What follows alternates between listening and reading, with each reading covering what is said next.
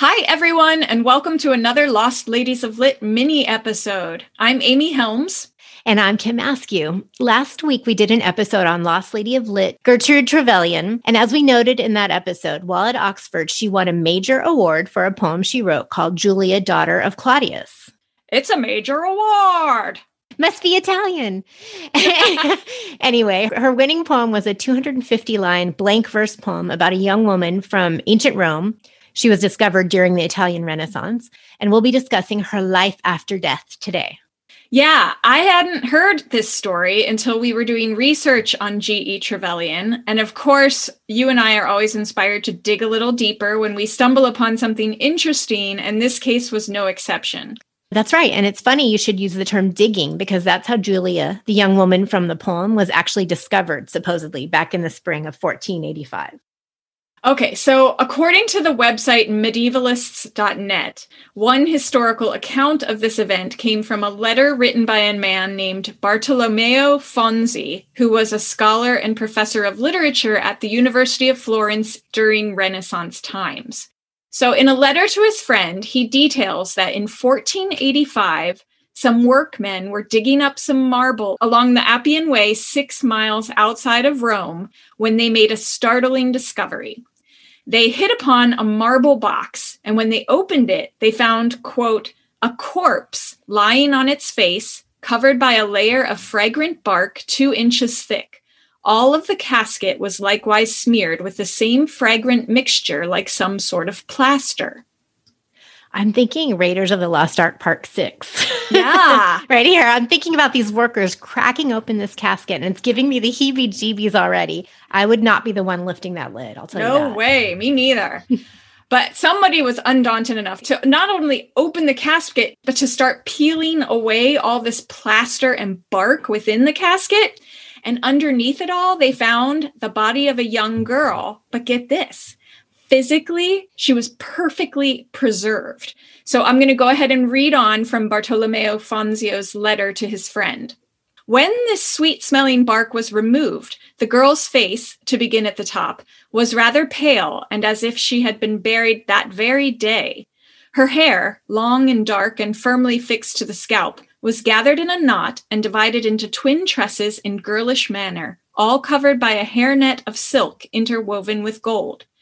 Then there appeared small ears, a short forehead, dark eyebrows, the eyes beneath shapely and bright. The nose was still intact, and so soft that if it was pressed by a finger, it would flex and yield. The lips were a pale red, the teeth snow white and small, the tongue from the roof of the mouth all scarlet. The cheeks, chin, and throat, you'd think they belonged to a living person. The arms hung down from the shoulders entire, and would follow wherever you led them. The hands were stretched out, the fingers rounded and tapering with translucent nails, and so firmly fixed that they could not be torn from the joints. Her breast, stomach, and belly were equally broad and appeared white when the fragrant bark was taken away. The nape of her neck, her back, and buttocks retained their position and shape and graceful appearance. The beauty of her hips, thighs, shins, and feet likewise gave the impression of a living person. And reading that, I just want to start singing head, shoulders, knees, and toes. He goes all the way down. Yeah. So he also sketched out a drawing of the girl laying in the casket. He included that in the letter, and we can include a link to it in our show notes. So this girl was said to be around maybe 15 years old by one account, though I had also seen an anecdote that she could have been more like early 20s. So that description you read where she looks like she's only sleeping, it's almost as if she's Snow White or a vampire or something. Oh, yeah. Were there any other sources to corroborate that this was a real incident?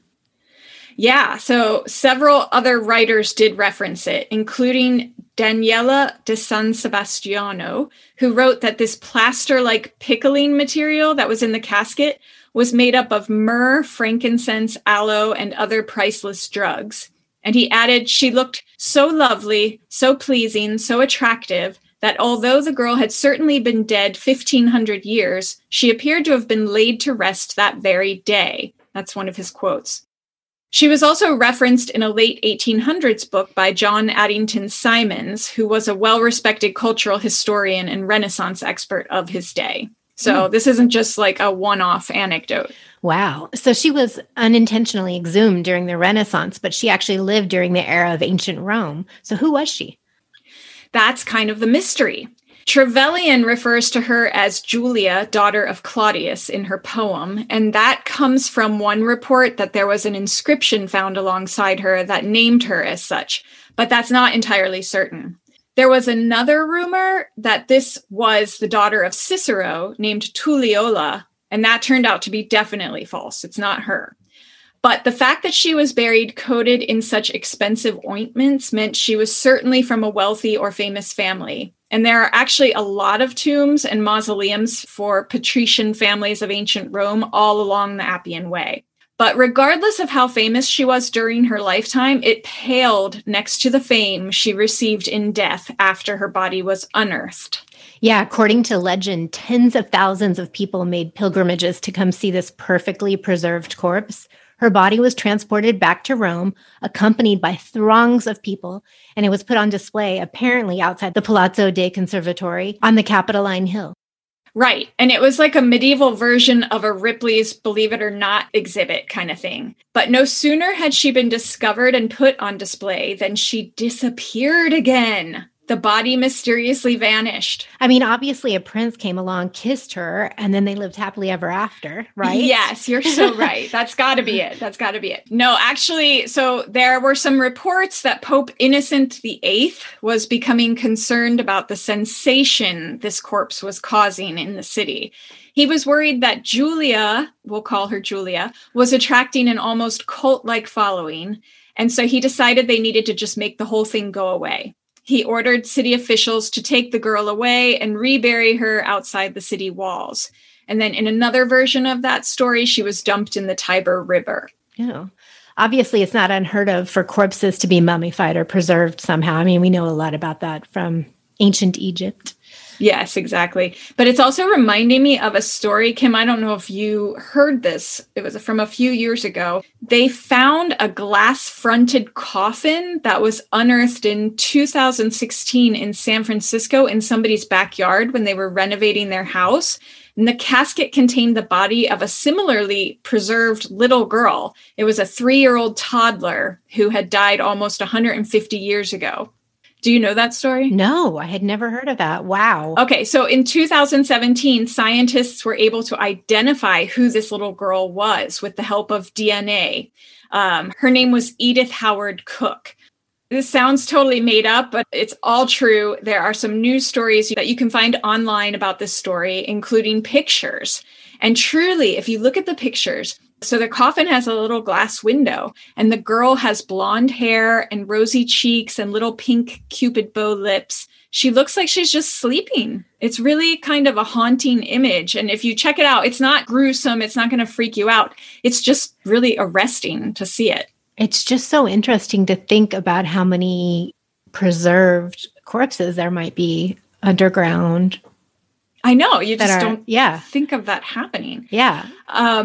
I can also understand how the people who happened upon this preserved Roman corpse might have looked on this as some sort of miraculous or supernatural event. On the other hand, it also sounds a little bit like a headline from the National Enquirer or something like that. Right. And Bartolomeo Fonzi, in his letter, kind of echoes that idea about how incredulous the whole thing was. He wrote, "I only wish I could do justice in words to the beauty and attractiveness of the cadaver, which would seem amazing to posterity and quite incredible were it not that it was witnessed by the entire city." Okay, so we have Gertrude Trevelyan to thank for making us aware of this story. She was the first woman to win the Newdigate Prize for this poem. Previous winners included Oscar Wilde and John Ruskin, by the way. And the poem ended up being published by Blackwell's, a British publisher, and it was read on BBC Radio too. Trevelyan told the press she'd actually written the poem as a joke.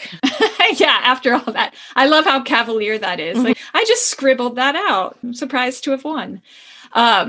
There's an article about her winning the award in an issue of The Spectator from that year, but I couldn't manage to find a copy of the poem anywhere on the internet, which kind of killed me. I would love to read it. So if anybody listening happens to find it, let us know. I'd be interested. Yeah, and a little tidbit that we read about this too is that some people thought that she just won the award because she was a woman, whereas to other people, it was like this amazing thing that a woman actually won the award. It must have meant that the poem was even better. You know, it had to be so much better to actually be able to win. Right. I don't think they were just like, oh, we should give it to a woman this year. I don't think they had that mindset back then. No, definitely not. So this is one lost lady writing about another lost lady, you could say. So it's getting very meta up in here on our podcast. Anyway, yeah, all this talk of Rome has got me thinking that you and I, Kim, maybe sometime when we have time to binge an entire series of TV together, I want to sit down and try to watch that old Masterpiece Theater program, I, Claudius. Did you ever watch it? No, I didn't. I do remember my parents watched it when I was a kid, though. Yeah, it was huge when it came out. Yeah. I watched a trailer for it on YouTube, and it looks a little hokey and kind of campy, but in a good way. And it's got kind of a big name cast. You'll recognize a lot of actors in it. And even if it's campy, when has that ever stopped us, right? I have one word, or is it two words for you? Thornbirds. No, campy never stops us. And Poldark, the original Poldark. That's pretty campy too. Exactly. We love it. Then I'm also wondering, maybe we should try to figure out the exact formula of some of those unguents that Julia was coated in her casket. Maybe we could make a fortune with some sort of age-defying skincare. Yeah, we finally found a way to monetize things around here. Totally. Coming soon. Dead Romans. Appian by Bartolome funds. Yeah. I love it. I love it. Okay, so we'll be selling that skincare line soon, everyone. Anyway, we have a pair of fresh-faced young women at the center of the book we're going to be discussing next week. The Inseparables is a long-lost novella about two best friends written by the philosopher Simone de Beauvoir. The book has finally been published for the very first time, 75 years after it was written. Apparently, it was deemed too intimate to be published in her lifetime. Her daughter found the manuscript, though, and got it on track to be released.